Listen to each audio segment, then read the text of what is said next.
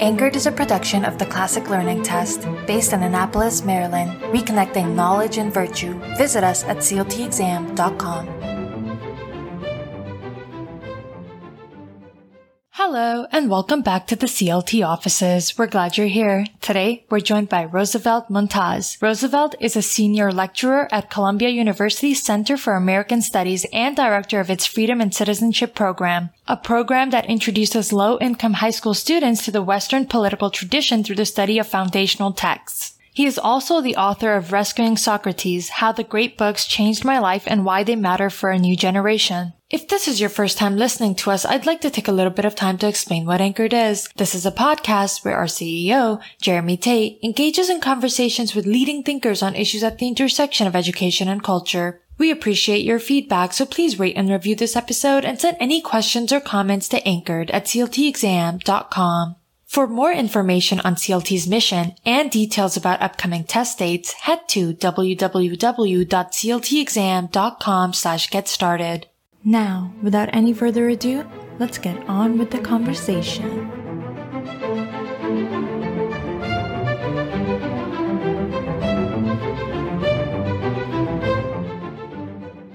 Welcome back to the Anchored Podcast, the official podcast of the Classic Learning Test. Today, we have the author of a book that I'm sure most of our listeners have heard of, Rescuing Socrates. There has been quite the buzz about this book. I have read it. It is worth your time. We have Roosevelt Montaz with us today. Roosevelt, thanks so much for being with us. Thank you, Jeremy. It's a real pleasure to be here. So I just want to start off with a word of praise and gratitude. I'm so happy you wrote this book because at a time when the classics, the liberal arts are not valued or even under attack, you make a personal kind of testimony for what this kind of education meant for you, coming from South America to Columbia University. Roosevelt, I'd love to start off at the beginning. Tell us about your memories of education growing up. Of course, you did not grow up in the U.S., but in South America. What are some of your early childhood memories of school? Oh, wow. So I grew up in this rural village in the Dominican Republic, and did first grade through fifth grade there. Failed the first grade twice, in part because kind of a inability to adjust socially to the regimented schedule, tasks, demands that's followed there. Education there is kind of very, I don't even know if traditional is the right word, but it's rote memorization and repetition based. And the main requirement in the early grades is that you sit at a desk quietly and do what you're told for hours on end. And I just found that to be impossible to do. So I was put in school in that first grade 1 year earlier than my age because I was supposedly so smart. But in fact, that was aborted very early on. It was clear that I was not ready. And then the next year, when it was kind of my year, I was still not ready. And my father had the wisdom, really, that after a few weeks in, when I was utterly miserable and the thing was just not working, he said, he sat me down and said, if you're not ready now, we can wait 1 more year, but next year you got to do it. And I agreed. I said, yes, we're on. And the next year, sure enough, I was now 1 grade behind age-wise, but I by then knew everything that there was to be known in first grade. I could read, I could write, and then I was more like the teacher's assistant that year. And that's how I got through. But my memory of school is of this kind of just boring and uninteresting, especially in the early grades. Just very, very hard to bear. As I got when I was in fourth grade, I was switched to a religious private school rather than the public school where I had been. And the education there was more kind of intellectually serious, so that was more engaging. It was still rote memorization based, but I was very good at rote memorization. And I could sit still for longer. And so that was more kind of intellectually satisfying. And it actually was a very good education in terms of basic literacy and numeracy and science. So I remember, for example, that part of what that early education instilled in me was a love for grammar. I just became very, very interested and kind of, some kids are into dinosaurs and some kids are into planets. I was into grammar. I've never heard that. That's amazing. And that turned out to be extraordinarily helpful when I came to the United States and had to kind of graft on top of my Spanish literacy and my Spanish language, the acquisition of a second language, English, just that grammatical meta awareness I had of kind of this kind of awareness of the way language works and interest in the way that language works just was enormously helpful in my ability to learn a second language as a teenager. Wow. Well, I love that. You don't go into too many details about this in the book, but growing up, was there kind of always a conversation going on in the house about the possibility of moving to the U.S., or when it finally happened, was it kind of unexpected? There wasn't a conversation about moving. My mother came first, and she was sponsored by her brother. Those processes of sibling sponsorship take years. So kind of in the background, there was this sense that, this was in the works. But, as a kid, a year is an eternity. So this happened to me before, there was a vague notion that this might happen. And then at the end, it happened quickly. My mother was summoned to the consulate for an interview. She went for the interview. She was granted a visa. She left a few weeks later. So at the very end, it happened very quickly. And it was devastating for me. I was 9. I was very close to my mother. And then when she came to the United States, immediately she started working on bringing my brother and me over. And then that happened. That was also in that case, it happened more quickly. Parent to child process goes faster, is a higher priority in the bureaucracy. And then it was clear that mom was here and she was kind of doing the paperwork for us to join her. And that took about 2 years. Okay. There's a lot to be upset about and in kind of mainstream American education right now. And in many ways, we've seen a history of decline, at least over the past 40 years. But your story is one of encouragement and success in the system coming here as an immigrant. Tell us kind of this timeline of coming, not speaking English, and within, I believe, 5-6 years, you are setting foot on at Columbia University. Yeah, I was very, very lucky, and I've reflected on this a lot. And part of what saved me was that I developed my primary relationship to schooling and learning back in the Dominican Republic rather than here. I noticed a dramatic difference in New York City. New York City is obviously the largest public school district in the country. Some corners of it, or many corners of it, are deeply under-resourced and kind of chaotic and dysfunctional. For middle school, I was in such a corner for 7th and 8th grade, very overcrowded and under-resourced school, and I was in the bilingual program, which often got kind of even the shorter end of the resources. And I think that I was lucky because many kids I know whose relationship to schooling was formed in that environment, where you're not treated with the kind of dignity and attention and humanity that really a child requires, where you feel you're being kind of herded, like if you're a cattle, and kind of just, I've seen many kids just get turned off to school and develop an adversarial relationship to school, given the conditions under which they experience school in large public school systems. So I had some cousins, for example, who grew up here in New York, who had a really entirely different relationship than I did to school.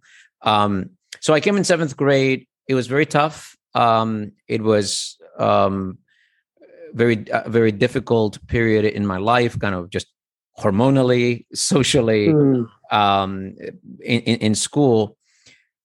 that was the local public school I went to. Mm-hmm. At the end of eighth grade, I graduated and then went to the local high school. By then, ninth grade, I went from bilingual into mainstream, which was fairly fast for 2 years to have developed enough skills, language skills to go into mainstream. But as I said, I had this advantage, I think, in my interest in language. So I had picked up enough English to go into mainstream. And then I was very lucky in the high school I ended up with, even though it just happened to be the neighborhood high school. Queens is the most diverse borough of the 5 in New York City. So my school was dominated by immigrants, and not by one group of immigrants, but there were Dominicans like me, there were Colombians, there were Central Americans, there were Asians, both South Asians and East Asians. And there was this culture it was a very large school, but it was, there was a kind of culture among some of the higher achieving students that was very, very serious and rigorous. And that was my peer group. I ended up in kind of honors classes, the advanced tracks that led me to AP courses as a sophomore already. And I just happened to end in this cohort of students that were very academically driven. And really, in some ways, had I not landed in a social environment that encouraged and that rewarded this kind of intellectual seriousness, God knows where I would have ended. But that was those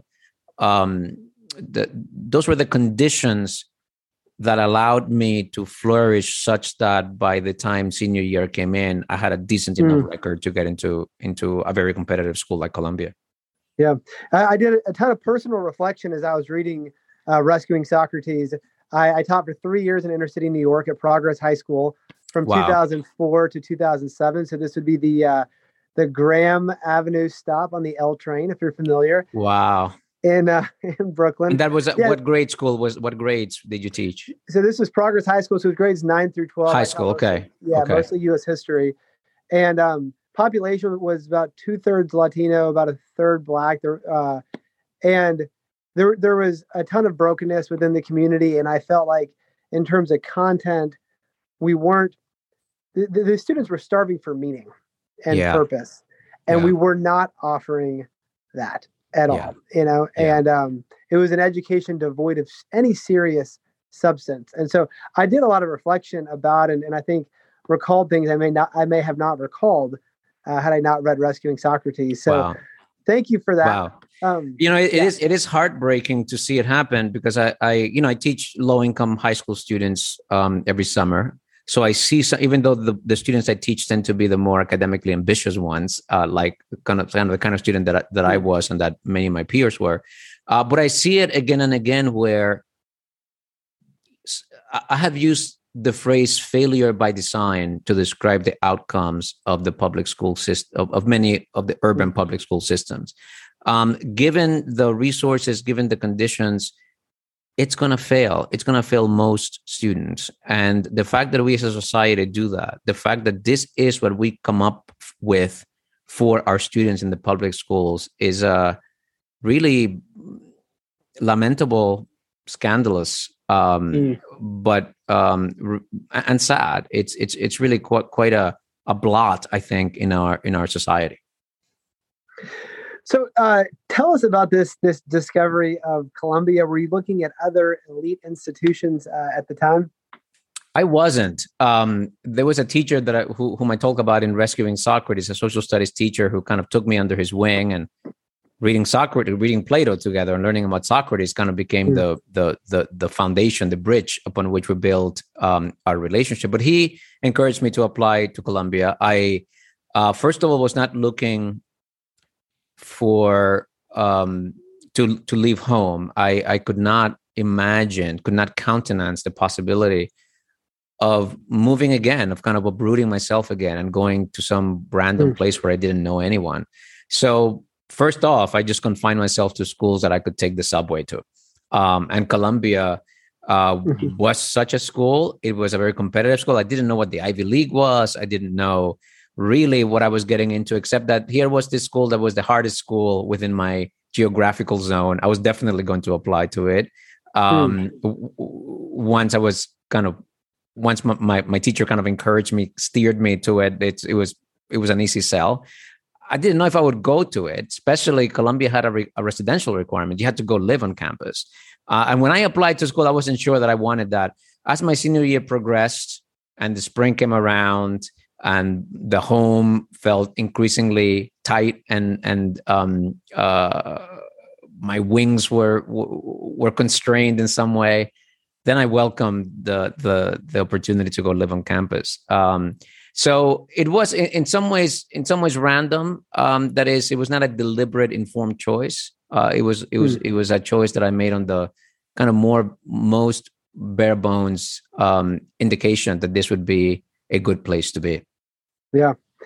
You know, the entire history for the past at least 50 years, maybe more, maybe going back to the 1950s, as I understand it, has been universities and colleges really trashing any kind of a serious core curriculum.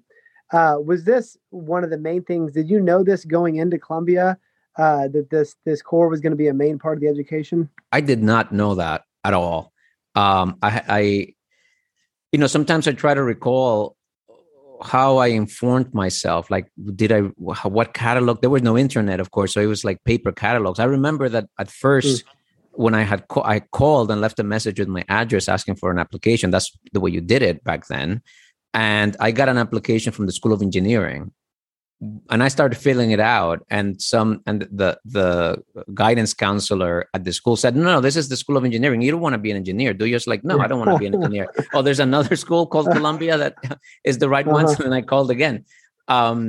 So I did not know about the core curriculum at all. And maybe somehow that made me more receptive or something, but I did not know that I was doing something special. This is just what you did in college. This is just what I was given to do. So I did it with complete openness and complete kind of devotion. This was the opportunity that was being given to me. Only gradually did I came to awaken to everything that a core curriculum means and just how peculiar, how unique it is to be experiencing that kind of education with the faculty and the peers that I was doing it. The privilege of that and just how formative that experience turned out to be, of course, only came into view later. So you focus on four thinkers in rescuing Socrates. I believe it was Gandhi, Augustine, Freud. Who's the other one? Plato. And I don't think maybe anybody in the history of thought has appreciated both Augustine and Freud as much as you seem to in rescuing Socrates. And I was forced to rethink Freud and maybe the value he has. So tell us a little glad. Bit about why these four and why they're special to you. There are a couple of things that came together to produce those four as the writers that I would choose to kind of exemplify the meaning of a liberal education, and in particular, the meaning of a liberal education in my own life. One of them is that when I read each of these authors, at the time I read them in my life, I was especially fertile ground for their thinking. They were especially productive, seminal, generative. I read Augustine my first year of college when I was trying to figure out who I was, trying to figure out what the meaning of this religious experience I had in high school. What was that? What did that mean for the rest of my life? Who was I? What was God, and what was my relationship to the church? What was my relationship to the Bible? There were very kind of burning questions for me. So reading Augustine was just right. Reading Augustine landed very kind of at full power. Its full potency hit me because of the place where I was in my life at that time and the particular questions that were kind of worrying me. Same happened with Plato. When I started reading Plato, and Plato I encountered in high school, and Plato is really the figure that opens everything up for me, Plato and Socrates. It brokers, as I mentioned, this very close relationship with a mentor in high school. Freud and Gandhi also came into my life at times when I was receptive to what they had to say, or what they had to say kind of flipped a switch. It opened up new ways of thinking about the world and ways of thinking about myself. So part of the choice of those four is, I might say, idiosyncratic, right? They happen to appear in my horizon at the right moment, at a moment when I was receptive to them and ready for them. But there are other reasons that make those four especially salient in my development. One is that all four of those thinkers are supremely concerned with self-reflection. Augustine, Socrates says the unexamined life is not worth living. Freud, of course, is all about understanding the mind. Augustine is about understanding his interiority and his own kind of spiritual trajectory towards conviction and conversion to Christianity. Gandhi is also a huge experimenter on the self, and is always engaged in these very radical religious practices in the search for what he calls truth. So all of these writers exemplify a kind of quest for self-understanding, which I think is at the center of the project of liberal education. Achieving some kind of self-understanding is really at the center of liberal education. One other thing that these authors exemplify is my idea that general education at the college level ought not be subordinated to academic specialization. That is, to disciplinary scholarly specialization. That is, that somebody who's trained as an Americanist, as I am, has something, can get something meaningful and valuable from Augustine without being a medievalist, and something from Freud without being a psychologist, and something from Gandhi without being a Hindu, and something from St. Augustine without being a Catholic. That is, well, something, I said Augustine twice, something from Plato without being a philosopher. That is that these books speak to us as human beings, that these books are able to address questions that concern us by virtue of our humanity, not by virtue of our scholarly specialization. So I don't have scholarly expertise in any of those writers.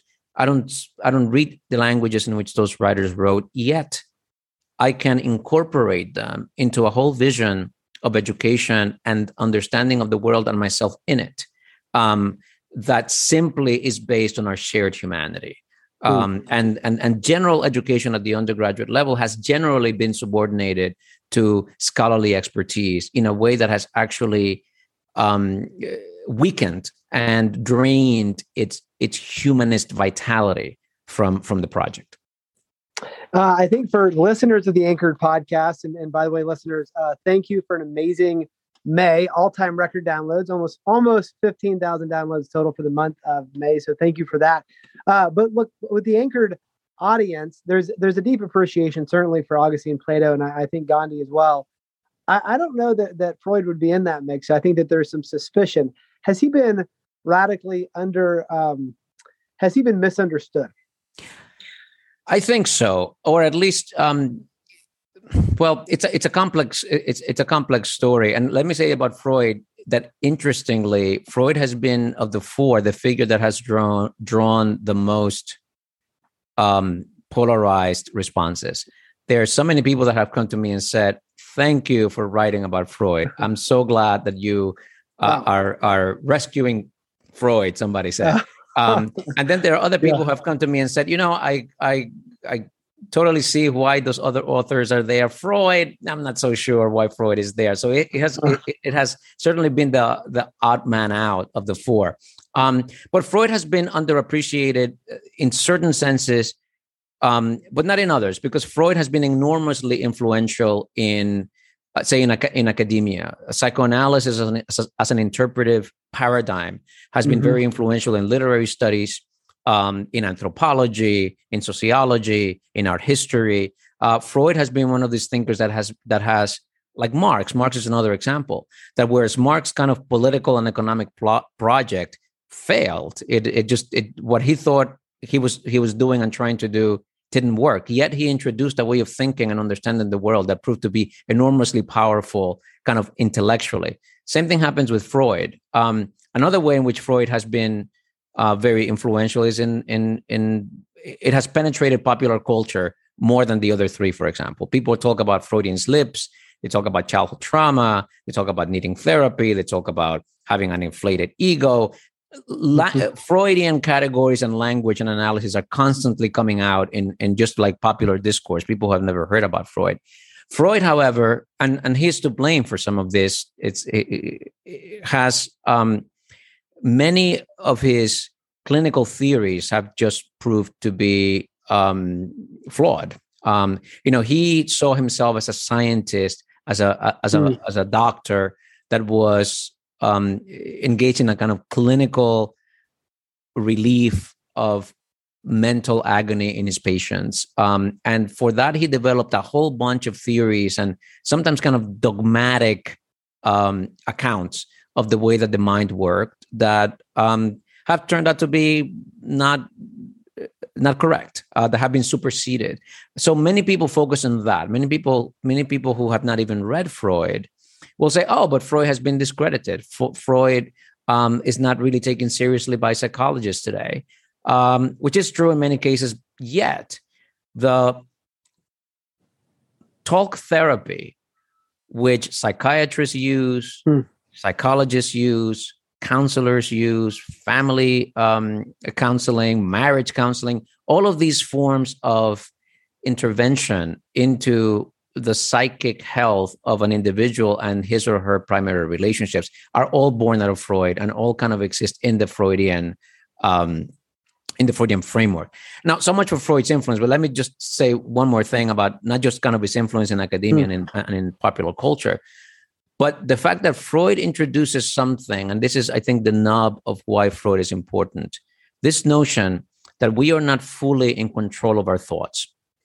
We're not fully in control of our emotions and of our consciousness. That there is mass amount of stuff that happens under the radar that determines your thinking, but you're not aware of it as such. Sometimes I use this phrase that a teacher of mine used: the reasons that we give ourselves for doing the things that we do are never the real reasons. And this is something that sometimes we just come to realize that, 5 years ago, I made this big decision and I told myself that this is why I was doing it. But 5 years later, I realized that actually I did it for a different reason that I wasn't ready to admit to myself or to grapple with. So that illustrates the fact that our mentation, our mental life is quite complicated and layered. And if you live a life that takes that seriously, you have a certain kind of skepticism and humility vis-a-vis your own mechanisms and certainties, a kind of attention to, why did I forget that? Am I really feeling this? A kind of, he gives you a set of tools to explore your own mind that are really, really, really powerful. And that's the aspect of Freud that seems to me to have been underappreciated and undervalued in general education, perhaps in society. People just don't like the idea that there's a lot of unconscious stuff happening for them and that their thoughts may have motivations that they're not aware of. That's just an uncomfortable idea. So I wish people took that more seriously. I want to ask you about a concern that I think some of our listeners have. The classical renewal movement, there's a recovery of the liberal arts. There's a recovery of the classics. This is happening at charter schools. It's happening at classical Christian schools. It's happening in the homeschool arena. Homeschool students, discovering Plato and Aristotle and Homer and the great tradition. I know there is a concern, and I want to take this concern seriously, of this movement getting kind of politically hijacked or being seen as a movement that is primarily on the political right. And there seems to be concerns on the right as well with animosity towards tradition. And I'm wondering if you can speak into this. One of the reasons I love this read is I feel like you could give Rescuing Socrates to anyone, regardless of where they may be on the political spectrum, because it's also true that many people on the political right don't value the liberal arts or the humanities as well. So I'm wondering if you could speak into that. Yeah, thank you. There is a kind of an angle of rejection of liberal education associated with the right that has to do with, focusing education on practical things, and a suspicion of intellectual life. And then there is from the left, a rejection of the tradition, on kind of moralistic social justice grounds. The idea that this tradition is patriarchal, that it's marginalizing of the weak, that it's sexist, that it's elitist, and so that's unfortunate, right? That you have from both the right and the left a kind of illiberalism that is attacking liberal education. I should say, however, that is not a symmetrical rejection, because as the reception of my book has proven, political conservatives and kind of the right of center region of the political spectrum is way, way more receptive to the idea that the classics matter, to the idea that there is something of value in this text, in this tradition of debate, in this tradition of writing, in this tradition of expression, that there is something of value there that ought to be somehow important, somehow foregrounded in the education of a student. That position has largely been abandoned by the left, especially the academic left. The dominant approach, dominant kind of paradigm in the academic left is that this tradition is somehow tainted, that this tradition is somehow oppressive, and that our kind of aspirations for liberation and social justice demands that we either condemn that tradition or avoid that tradition, certainly not privilege it as an object of study for our students. Part of what that's done is that it has ceded the idea of great books education to the political right. And that has been, I think, to the great detriment of the left. Many of the great political thinkers and activists and social justice warriors from the left have been schooled and trained and inspired by this tradition. So I think it has been a way of kind of impoverishing the intellectual heft of the left today, to reject that tradition, leaving it therefore as kind of the near exclusive banner for the right. To say, we support great books, we do great book summer programs, we introduce great books into our college curriculum, into our high school curricula. But in fact, this tradition is not politically left or right. The one thing politically that you can say about this tradition is that it tends to support this value of individual freedom and autonomy in a fairly complicated way, for sure. For example, think of Freud. What kind of freedom do you have if you take Freud's ideas seriously? So besides this very broad liberal, not in the sense of as opposed to conservative, but liberal in the sense of valuing the idea of individual self-determination and individual freedom, besides a general support for that notion, this tradition is not left and not right. It is a tradition that can be equally deployed and embraced by people who lean right or who lean left. Yeah, and by the way, that was one of the most thoughtful commentaries. I think so spot on. Are you optimistic? And we had Cornel West on the podcast. Are you optimistic that this kind of education is going to make a recovery on the political left as well, which is really where we have the overwhelming weight of mainstream academia right now? I'm not sure. I would say that this ideological rejection of them reached its high water mark. That is, that the dominance of that idea is receding, so that there are more people like me who are kind of politically from the left, who are advocating and championing this kind of education.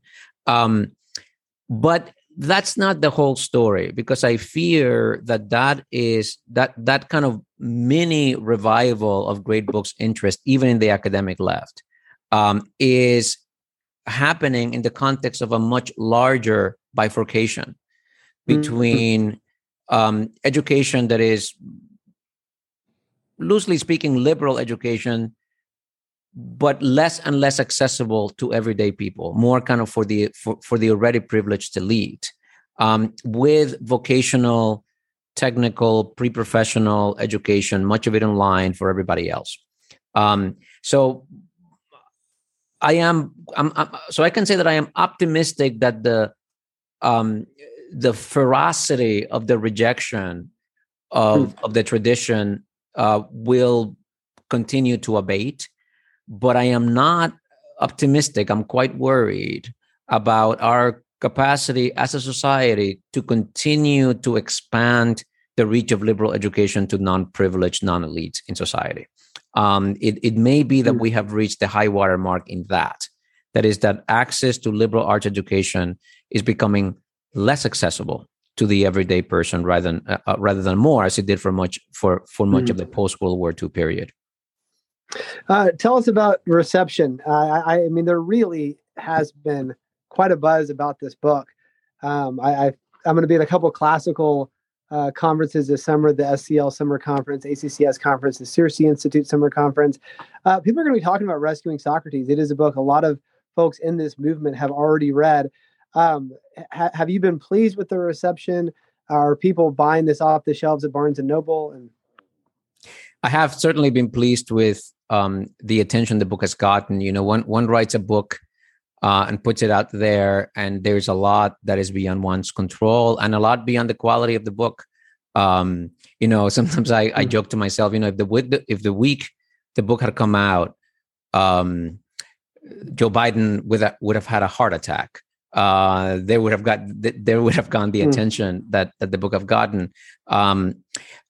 Yet the book somehow touched a nerve in the culture and in the conversation. So I've been enormously gratified to see that people who had not been talking about this now are, or that people who had been talking about this and that felt kind of like a voice in the wilderness have found a powerful echo. Not in the wilderness, more that have seen some of their concerns get a broader audience and a broader conversation. I've been enormously pleased by the fact that it has actually inspired some people to rethink their general education programs in colleges. It has inspired people to start summer programs of the kind that I teach for low income high school students, introducing them to kind of the great books in the political and literary tradition. So that has been very, very, very, very satisfying. I've been very pleased by that. I have no idea how that translates into sales. I think this is a book that may have a bigger impact in the kind of intellectual conversation than in the marketplace. I don't know. I mean, obviously, many copies sell. But what I hope is that it has that it has an impact in kind of our intellectual conversation. And that may not be a mass conversation. It may be a conversation that's more confined to people who care about curricula, people who care about higher education or K through 12 education. And I'd be extraordinarily pleased if the impact is on curricula, the impact is on what actually students experience when they enter a general education program, or even people like you who are doing work at the high school level, that it fosters and strengthens access to liberal education for students who may not have thought of it or may not have had access to it otherwise. I'm going to read an endorsement here from Dr. Anika Prather. So Anika has been on the Anchor podcast 3 times and spoke at the CLT Higher Ed Summit this past September. Dr. Prather says, in Rescuing Socrates, Roosevelt Montas tells his story of moving as a lost, lonely 12-year-old from the Dominican Republic to New York, then eventually finding himself by studying Aristotle, Augustine, Plato, and many others in the core curriculum at Columbia University. Montas takes the reader on an inspiring journey where we come to realize how the power of these texts helped a young immigrant and man of color recreate his heritage and a sense of identity in a foreign land. Love that. I feel like that was a great summation of what I read in the book. Roosevelt, final question for you. We always conclude the Anchored podcast by asking our guests, what is the book that has been most formative for you? I have a guess, having read the book. I'm not sure if I'm right. So my guess would be The Confessions. Is that the one, or would you go somewhere else? I would go somewhere else. But The Confessions is pretty close, because I think that the book that has actually been most formative to me has been the Bible. Wow. And the King James version of translation of the scripture in particular. At the period when I was learning English, at the period when I encountered Socrates at first, at the period when I was kind of figuring out life in the United States, I had this powerful religious conversion, and read the Bible, with a tremendous devotion, seriousness, and discipline. I would read, for hours every day, the Bible. In a period of 3 or 4 years, I went through the entire thing several times. That had a really formative, I should say, I'm not a Christian today. I don't identify as a Christian, although I'm kind of a deeply spiritual person and have very profound respect for faith, and for people of faith. And that's, so that's why Augustine is a good guest, because part of the reason why I love, appreciate, and find Augustine so meaningful is because of his faith. It's because I appreciate that, and it's not eternal for me. Part of that influence is that I kind of felt in my heart, in my mind, what the meaning of a deep faith and of a kind of reverence before kind of the awe before existence. When I was religious, I would have said before God. Now I would say something like before the fact of existence, the mystery of existence. The Bible is still the book that I can quote best, and that I know most thoroughly of all the books that I know. Yeah, we're here with Roosevelt Montas, the book Rescuing Socrates.